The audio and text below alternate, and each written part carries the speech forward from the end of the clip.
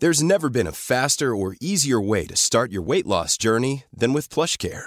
PlushCare accepts most insurance plans and gives you online access to board-certified physicians who can prescribe FDA-approved weight loss medications like Wegovy and Zepbound for those who qualify. Take charge of your health and speak with a board-certified physician about a weight loss plan that's right for you. Get started today at plushcare.com/weight-loss. That's plushcare.com/weight-loss. plushcare.com/weight-loss. Hi everyone, my name's Raja and this is my second podcast on personal finance tips, following on from my original podcast recently on the power of automation and how to harness the power of compounding by starting early. In this particular podcast, I'll talk a little bit about some of the basic home loan tips which you may find useful. The reason is, part of achieving financial independence is having goals for your money. So you may choose to save up for a deposit as one of the main goals in preparation for buying your own home. So in the first podcast, we talked about how to take a set percentage of your incoming net income and then putting it away for investments or savings. And, after you've done that for a while, you may choose to use that money as a deposit to buy your own home. Now, owning a home in Australia is everyone's dream. It's an Australian dream. However, with house prices at very high levels, we have one of the most expensive homes, median prices in the world. It's becoming more and more difficult to achieve this dream for some Australians, particularly young Australians, especially in metropolises like Sydney and Melbourne. And Melbourne is where I live. But you will find some bargains if you look hard enough in those cities, but also in other cities around Australia, particularly in rural Australia. This podcast will focus on some ways to maximise your mortgage. So it's really aimed at people who already have a mortgage or are looking for ways to pay it down as fast as possible. Or perhaps you're in the hunt for a mortgage, so you might want to listen up to get some important tips on some of the things to look out for.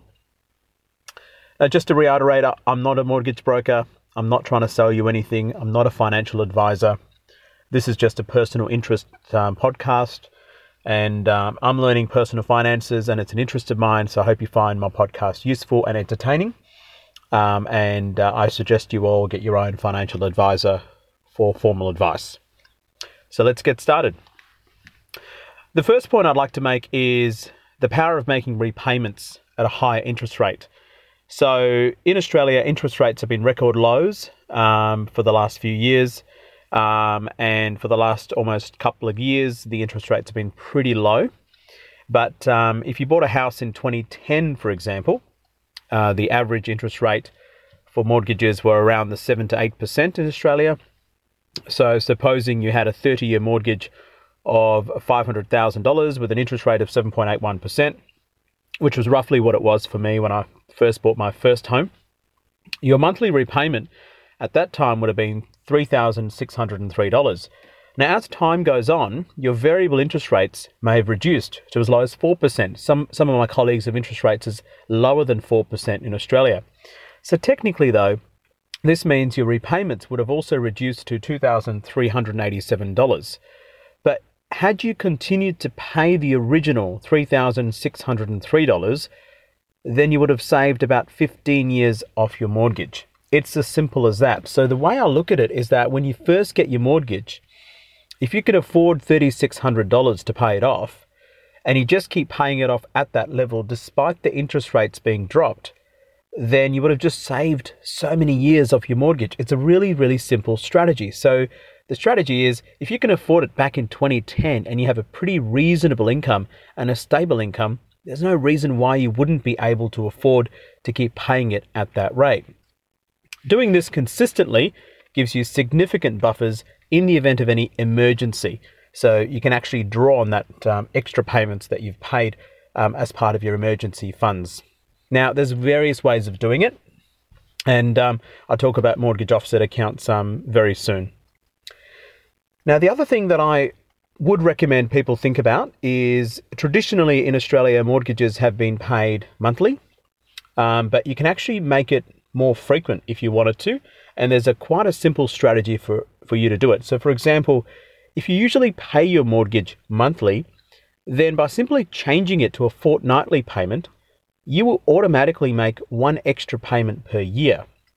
So in a year, there are 26 fortnights, but only 12 months. So 26 fortnights is actually 13 months of payments in a 12-month period. It kind of works like magic.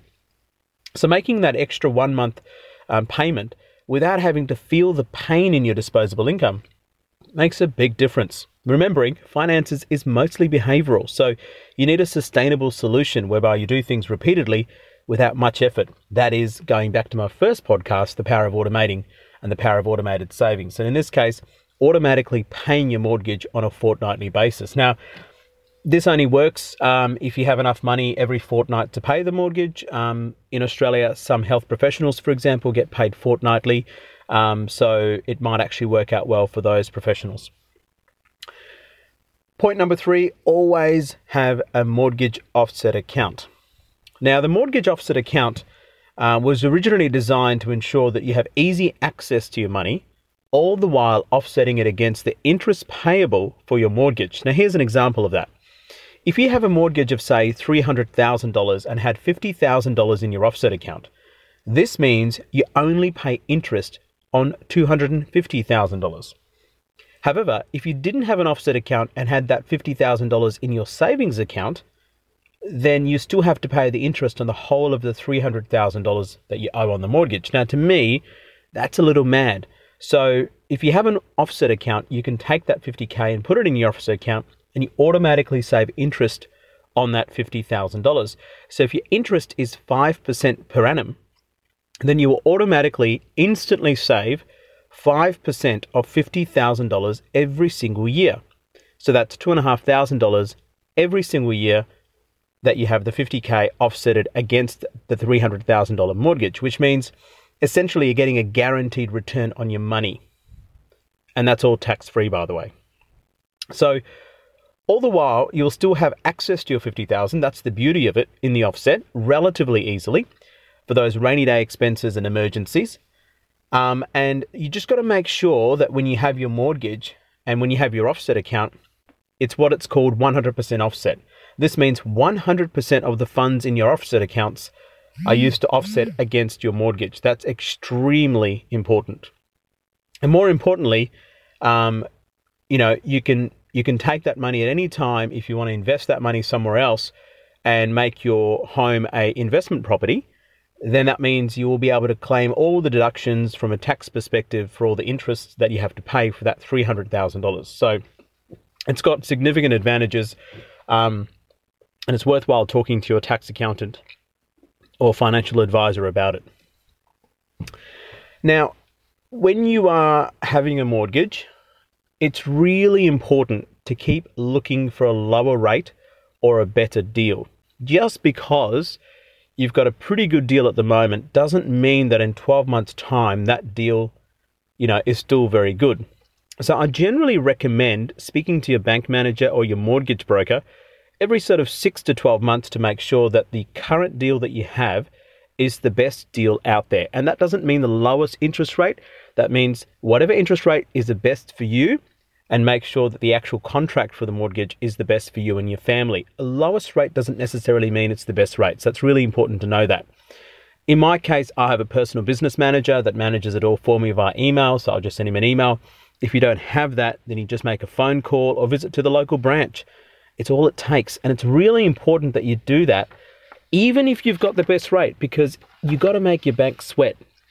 Banks make a lot of money in Australia. We are one of the most profitable banking industries in the world.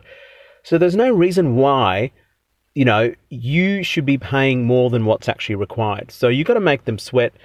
You've got to let them know that you're looking around. You've got to let them know that, you are after a good deal.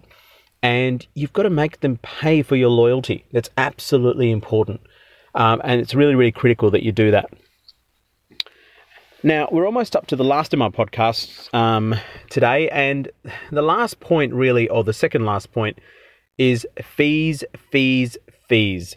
make sure that your fees are as low as possible. Make sure that there are no obvious penalties for switching home loans and there are no hidden fees. Australian banks are notorious for charging fees despite being one of the most profitable banks in the world. And they have fees for switching rates, repayments, offsets, whatever they can think of, they'll try and, sting you with some fees. And it's your responsibility to understand all the fees associated with your mortgage. It's absolutely critical. And in all honesty, I think it's reasonable to sort of say, nah, I'm not paying any fees. I'm sorry. If you charge me these fees, I'm going to go to another bank or go to another mortgage broker. So it's absolutely important. Remember, you're the customer. You have the power. You're going to be borrowing the money.